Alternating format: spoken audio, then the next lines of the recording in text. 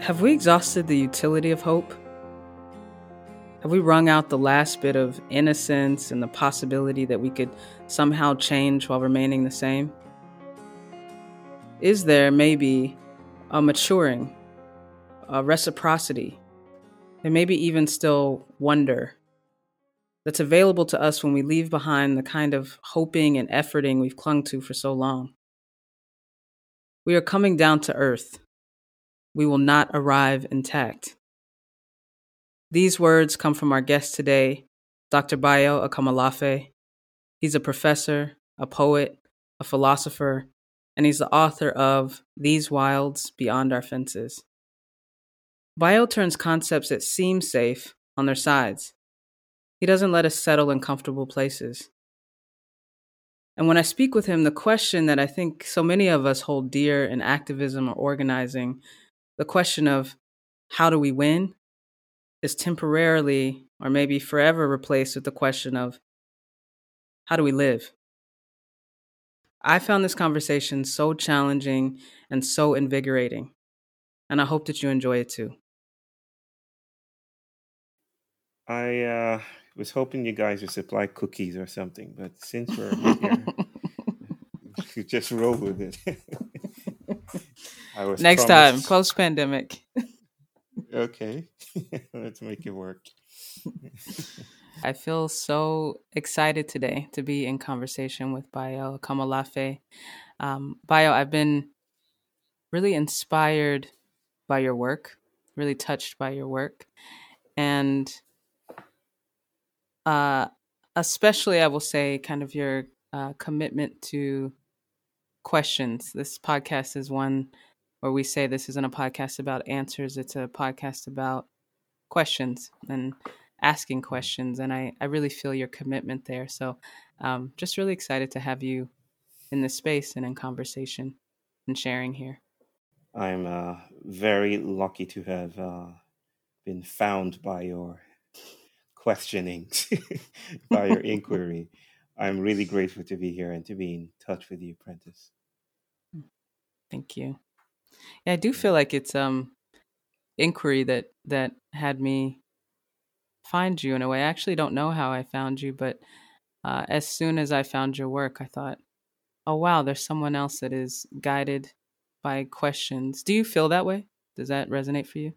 Yeah, yeah. I've been losing my way for some time, straying away from the confidence of ready-made answers, and it could get very lonely. And so when you run into someone who is also like, but what if we think about it this way, though? It feels very, very energizing, very enchanting. So I do feel the space of inquiry. I think there's probably nothing more enchanting in on a ruined planet in the Anthropocene, like carving out a sacred space of sitting down together and following where questions might lead. Absolutely. Yeah. We usually start this space with a question. I ask each of the guests to kind of describe where we are right now from their perspective. What vistas do you see? What opportunities? How would you name this moment? Yeah, I really wanted to ask you that. And I want to ask you that with a very, I guess, a wide we, like where we are, knowing that you Uh-huh. live in India, where there's a lot of distance between us. So hmm perhaps a wide we or whatever we kind of resonates for you. Where would you say that we are right now? My elders say if you want to find your way, you must be willing to become lost. You must be willing to lose your way in order to find it. That sounds like poetic nonsense. And yet there's something there's something rich about that description and its appropriateness for um, white modernity and and the um, and the dynamics of our present globalizing civilization. I think we are I think we're experiencing the toxicity of being found, fully owned, fully categorized, fully in place, if you will. And there's something ironic about modernity and how it frames place. It frames place by naming it forcefully, sometimes with violence, by insisting on the agency of the human, the individual. Um, and the irony there is, in a sense, when you name something so forcefully, something slips away, something eases away. What eases away? What steals away? Our relationships with each other, with the earth, a sense of humility. The whiff of an idea that we are entangled with the planet is lost in the city. I guess this is the time, you see, when a shaman, a Yoruba shaman, I'm Yoruba from Nigeria, where my brothers and sisters across the Atlantic were taken, many of them. When a shaman or a healer or a babalawo notices that healing, that the person's health is entangled with the person's sickness, he cuts the body open. I think we need cracks and openings. We are addicted to the highway. The highway is leading to nowhere interesting, but that's all modernity can offer us. And now we need to get lost in order to find a new way, a different way. So, yes, Prentice, I feel where we are is we are living in the incarceration of a single way, the monolithic enterprise of the highway, and we're being invited to fall off the highway like fugitives.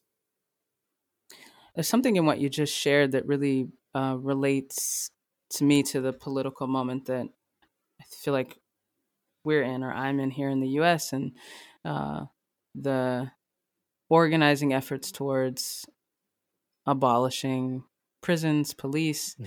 When we talk about being incarcerated, it really made a connection there for me of just how much the carceral logic, I would say, extends Yeah. beyond those walls. I wonder if you have any thoughts there, and then I want to ask you about kind of your take on activism also. Well, I've been writing a lot about the nation state, definitely not the hundredth or the 1,000th to to speak about the carcerality of the nation state and how it produces citizenry. Its material is citizenry. Its focus is citizenry. The United States is a prime example of empire outsourcing or subsidizing its efforts to create the perfect citizenry by sponsoring coups in Ghana, in Africa, in South America, taking that violence, and exporting it around the world, and then blaming the so-called global South for not aspiring to be a shining city set upon a hill like the capital. so so there is a sense in which the prison is just a microcosm of the nation state and its proliferation of incarceration. And that is what feels troubling, you see, to dance with activism. That is what feels troubling about activism. And I don't mean to speak about activism as if it's a monolithic enterprise, as if there were one thing called activism, right?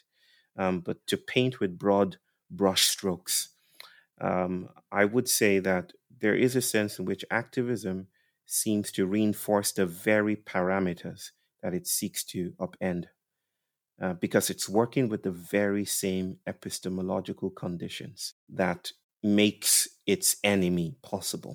I say it this way often that if we meet our problems, if we seek emancipation using the same epistemology that makes oppression possible, we risk reinforcing our oppression. Activism seems to be caught up in a politics of recognition, a politics of, hey, nation state, acknowledge me too, acknowledge, see me as well. And there are risks in being recognized. Let me just put it as mildly as that. There are risks in being seen. There are risks in being noticed. I've been in organizing work for, I don't know, 15 Mhm. plus years at this point, and my work in the last 10 years has been kind of in the realm of what we call healing justice here, which is um, understanding healing as, in some ways, the indicator and process for liberation. And there's been a very complicated way that has worked with organizing efforts. It has sometimes Mhm. been a support to, it has sometimes been disruptive to, it has sometimes been Yeah.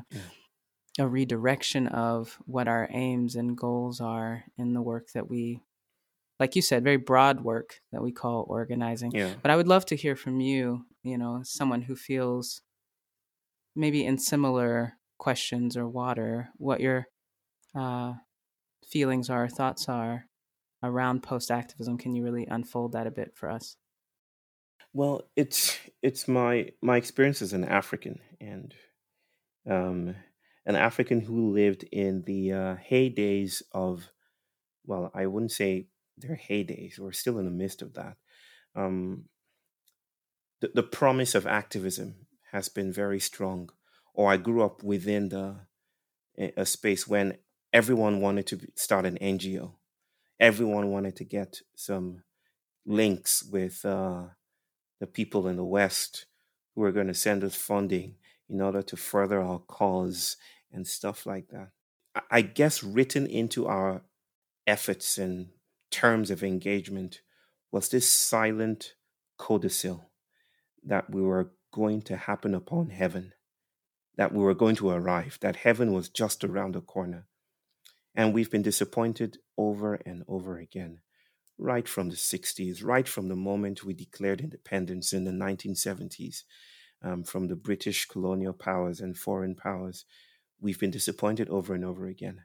Um, so much so that it dawned on us, and I frame it this way, that it seemed that the very ways we approached and framed our problems was the problem. That the very ways we understood the crisis were the crisis, you know. And that is, I think, the heart of what I call post activism. By post activism, I don't mean a superior form of activism.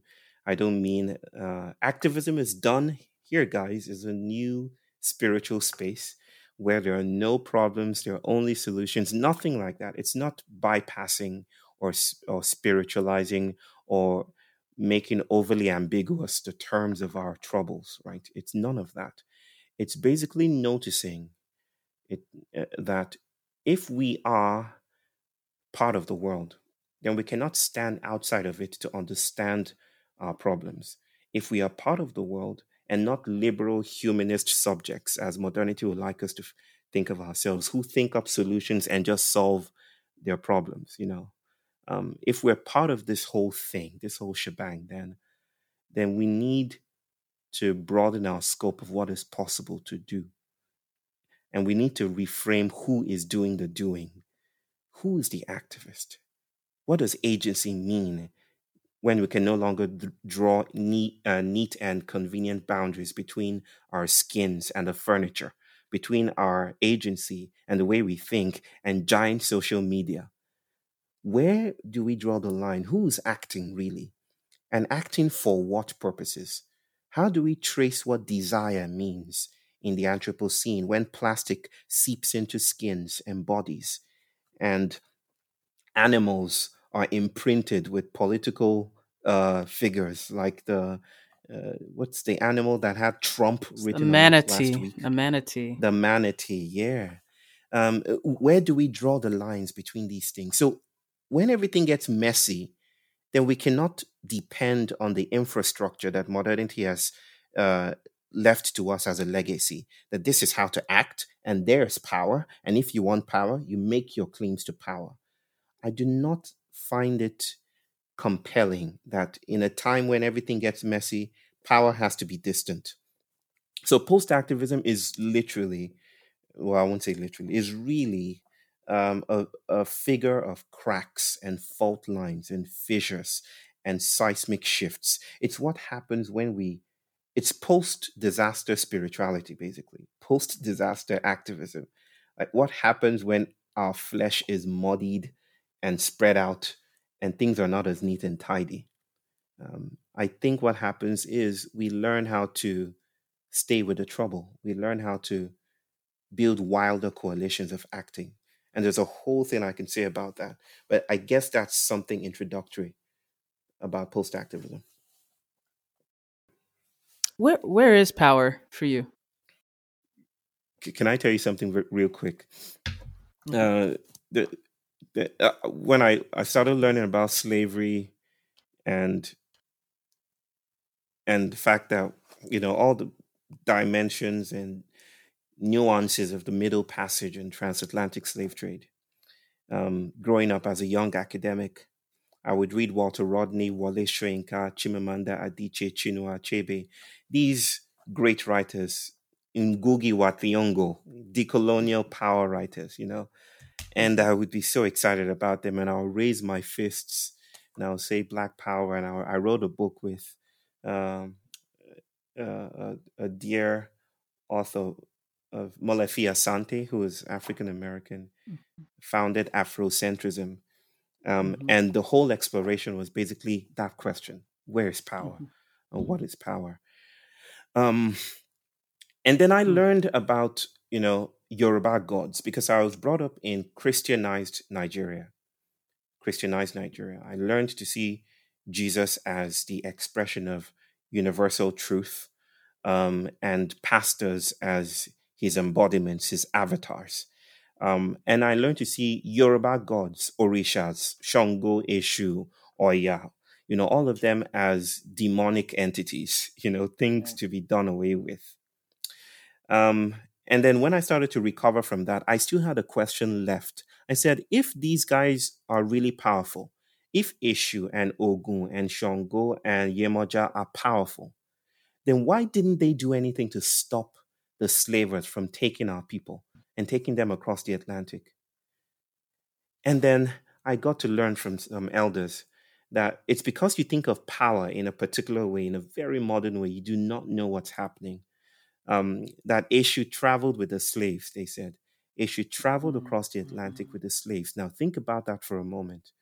Eshu stole into the ships, and the modern slaver had on his diary the list of the names of everyone they had incarcerated.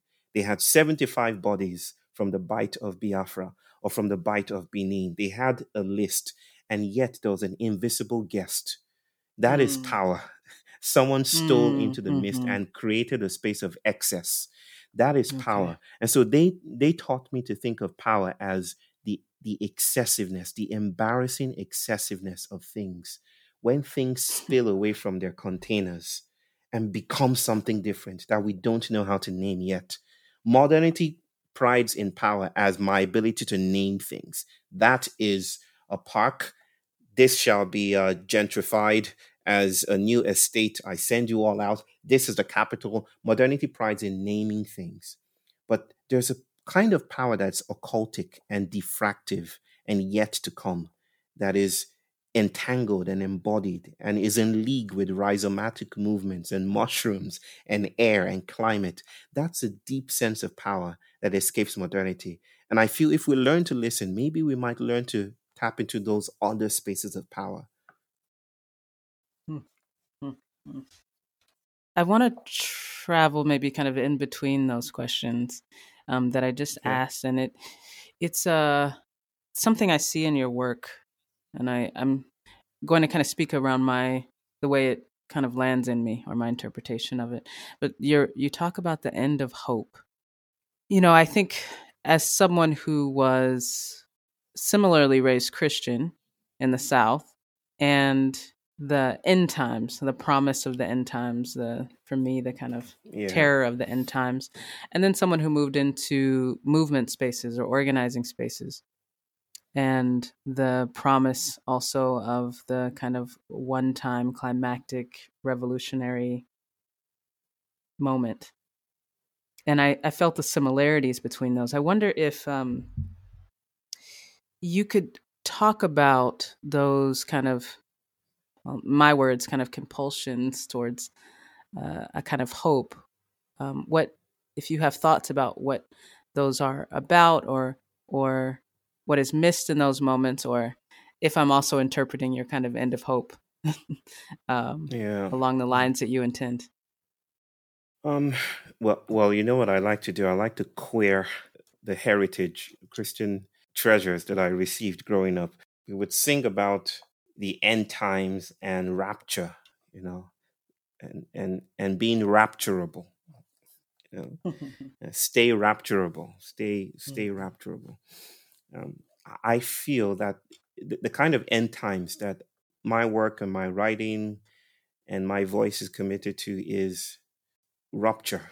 You know, the end times, that it's not about rapture but ruptures, cracks in the container of incarceration, that offers just a glimpse of something different, just a fugitive glimpse of life outside of the plantation, marronage, a crack of marronage, if you will. And so let's dance with hope. The modern day assumption is that hope is a human thing. It's a human phenomenon. It's an affective state. You know, it's belief in some kind of future. It's anticipation. It's all of that. I see hope, um, and again, not categorically, but the one that is quite functionally present in my navigation of today is hope as a colonial entity, hope as a colonial territory. When I see hope, I don't think about someone going, one day this shall happen. That's not the picture of hope for me. The picture of hope is slave ships traversing the Atlantic. It's it's um, it's basically a scientist in a laboratory insisting that black bodies are an ontological wrong below white bodies. It's Hmm. Hmm. It's the British colonial masters flying the Union Jack in Nigeria and claiming that land as their own. There's a sense of hope that is the promise. Let me think of it as the territorial promise of unending continuity that is Hmm. Hmm. premised on human agency. That is all we need to do is keep going forward. So when I think of hope, I think of Winston Churchill showing the victory sign, never, never, never give up. I think of war. I think of hope as a territorial present, as a terrestrial present. And then I think of the end of hope as something, that excessive trickster issue like quality, that crack in the body of the slave ship that allows Yemoja to spill in and comfort those who are shackled to its body, to its guts. I think of hopelessness, not as a good thing. I hope I'm not creating a binary like hope is bad, hopelessness Right. is good. That's not what I'm trying to do here. I'm just trying to think of some of the ways we perform hope is to tether ourselves to institutions, massive translocal, transnational institutions, which stand in the place of God who is absent. And then we say that, if we continue to do the things we've been doing, then we will arrive someday. At the end of the rainbow is the universe, the heaven we will arrive at. But I ask myself, or I ask others as well, that what happens when that is disrupted? What happens when the things we have attached ourselves to become poisonous? What happens when continuity is toxic? Where is the place of dying and dying well? Where's the place of demise? Where's the place of slowing down? So I do think, if we're to think about theorizing the end of hope, not as an absolute pristine hopelessness, but as a querying of the binary that premises hope and hopelessness as twin or as enemies to each other. Um, I would say that there is the place that when we get to the end of the rope of continuity, there is promise there. There's power, and I'm not speaking in some kind of poetic escapism. There is historical precedence for this. The lives of the slaves who were incarcerated and pressed to the ground, and yet in the ground they found generativity. They found hope there. They found a queer kind of continuity. Yeah, that's what it means to me. There's such an offering there, I think, that I can feel very viscerally when you uh, share that. There's just a more room for kind of honesty, impact to be actually transformed, to arrive in the moment. And it also, I think I'll just say this, and you don't necessarily have to speak to it unless you feel compelled, but there's something in particular for us in the US having Mhm. gone through 8 years of the Obama administration and the kind of promise of hope. I mean, hope was right out there in the forefront Audacity of in hope. that election. Yeah, Right. exactly, exactly. And then the backlash to that, and then I would say, this current, this present election moment, and Yeah. both what I feel is a kind of some people wanting to reclaim that moment that we had hope. We want that continuity between the Obama moment and now through the election of Yeah. Biden. And there's other folks that have a different trajectory that they are in some ways trying to continue, um, Yeah. that maybe reaches back beyond that. So I feel really struck by that binary, those options that we were given in this Yeah. moment, and what the kind of wrestling with the end of hope actually offers us, for understanding where power might actually have slipped through these cracks.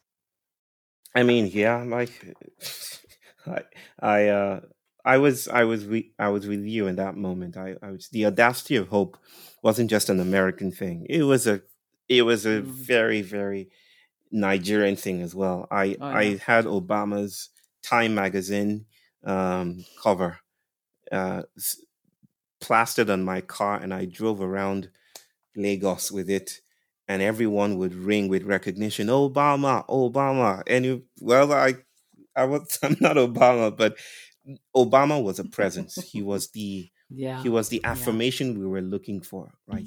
Yeah, Yeah. he's our guy. He looks like us. Hmm. We have recognition. And then, yeah, And then, no words for that. No words for that at the moment. It's because Obama, the hmm community organizer, and the the avatar of eloquence, you know, was a far cry from Obama, the aspect of a resilient machine, that that's transcends right. individualized intentions.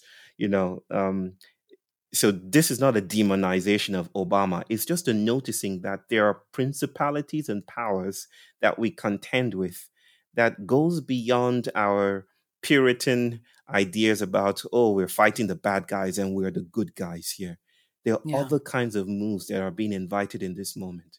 And I think this is what we're speaking about, a different politics, or a going towards other sources of power, other places of power. But that means, Prentice, it means losing our way well, generously, hmm or else we're stuck in this repeatability. hmm I have just a couple more questions for you here, and I think I'm really curious about this. Kind of losing our way generously, and then also the way that you kind of write about or explore home in your work. Yeah. And I wonder if you can talk about what home is, or what you found there, or how it's created in your life. Just if you could talk about home. Well, I wrote a whole book about home, and I still don't know how to talk about it. I don't know how to talk about it. It's probably the most difficult thing to talk about. Why's that? I don't know. It slips away. There's something that it Hmm. just it just slips away from being held. Mm. And I guess that's most. Some people come away disappointed, I guess, but that's the most I can offer when people ask me. I hear a longing sometimes when I'm asked about home. um and maybe people expect to hear something like, um maybe some kumbaya, or by and by we shall arrive. Maybe they expect to hear, um, a narrative of arrival. That Right. if we stick at the tried and true, if we do our work well, we'll get there. Justice is, and and I don't know how to speak that way. At least that doesn't feel my place to do at this point in time. Maybe others are better equipped to do so. I feel possessed by a trickster, and the trickster is dancing into the wilderness and saying, um, if you want to find home, just follow me. And I'm like, okay, just tell me, give me a map, give me some assurance that my faithfulness to your playfulness will take me somewhere concrete. And I don't have that assurance. All I know is that I'm getting further and further away from the plantation that owned my body Hmm. and claimed my labor and owned my mind and insisted on me thinking in particular ways. And maybe the trickster can only offer us that. For the moment, get lost. And maybe home. You might glimpse that you're already at home in your navigating foundness and lostness. You might find a more thrilling, exquisite home that your language, your present language, cannot accommodate. I love it. Thank you. Um, what are your questions now? What what's with you? What are the questions that sit with you or speak to you in this moment? Well, I'm constantly about how do we get lost well. Like I have a morbid fear of an unnecessary fear, you might say, of doing the same old, doing the tried and true. It's almost obsessive, of writing the same way, or thinking the same way, um, or doing something that is, and I know there's irony here, because often when we take a road to avoid a certain outcome, we end up, reinforcing that outcome, like I've said. Um, my question is, or my questions might be readily themed, or named as this quest inquiry about how to lose one's way, how to meet the world in a way that allows the world to meet us in return. I guess, Prentice, I'm looking for magic, right? I just cannot accept that McDonald's, this, uh, airports, Tesla, Amazon, internet, Microsoft, Facebook. I just can't accept that that's all there is to it. I Right. just cannot bring myself to accept that.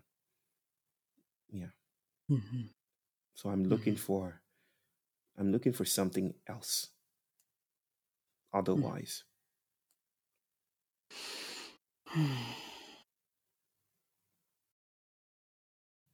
Maybe this is my last question. What are your practices? Like, what are your practices for encountering wonder or finding wonder or embodying wonder? Like, what are your practices? What does it look like in your day? Well, my practices are not discrete things that fit into my schedule of the day. My my present practice, especially with my wife, is the whole day. Is our present life at the moment. We were university professors in Nigeria. She's Indian. She came to Nigeria to teach.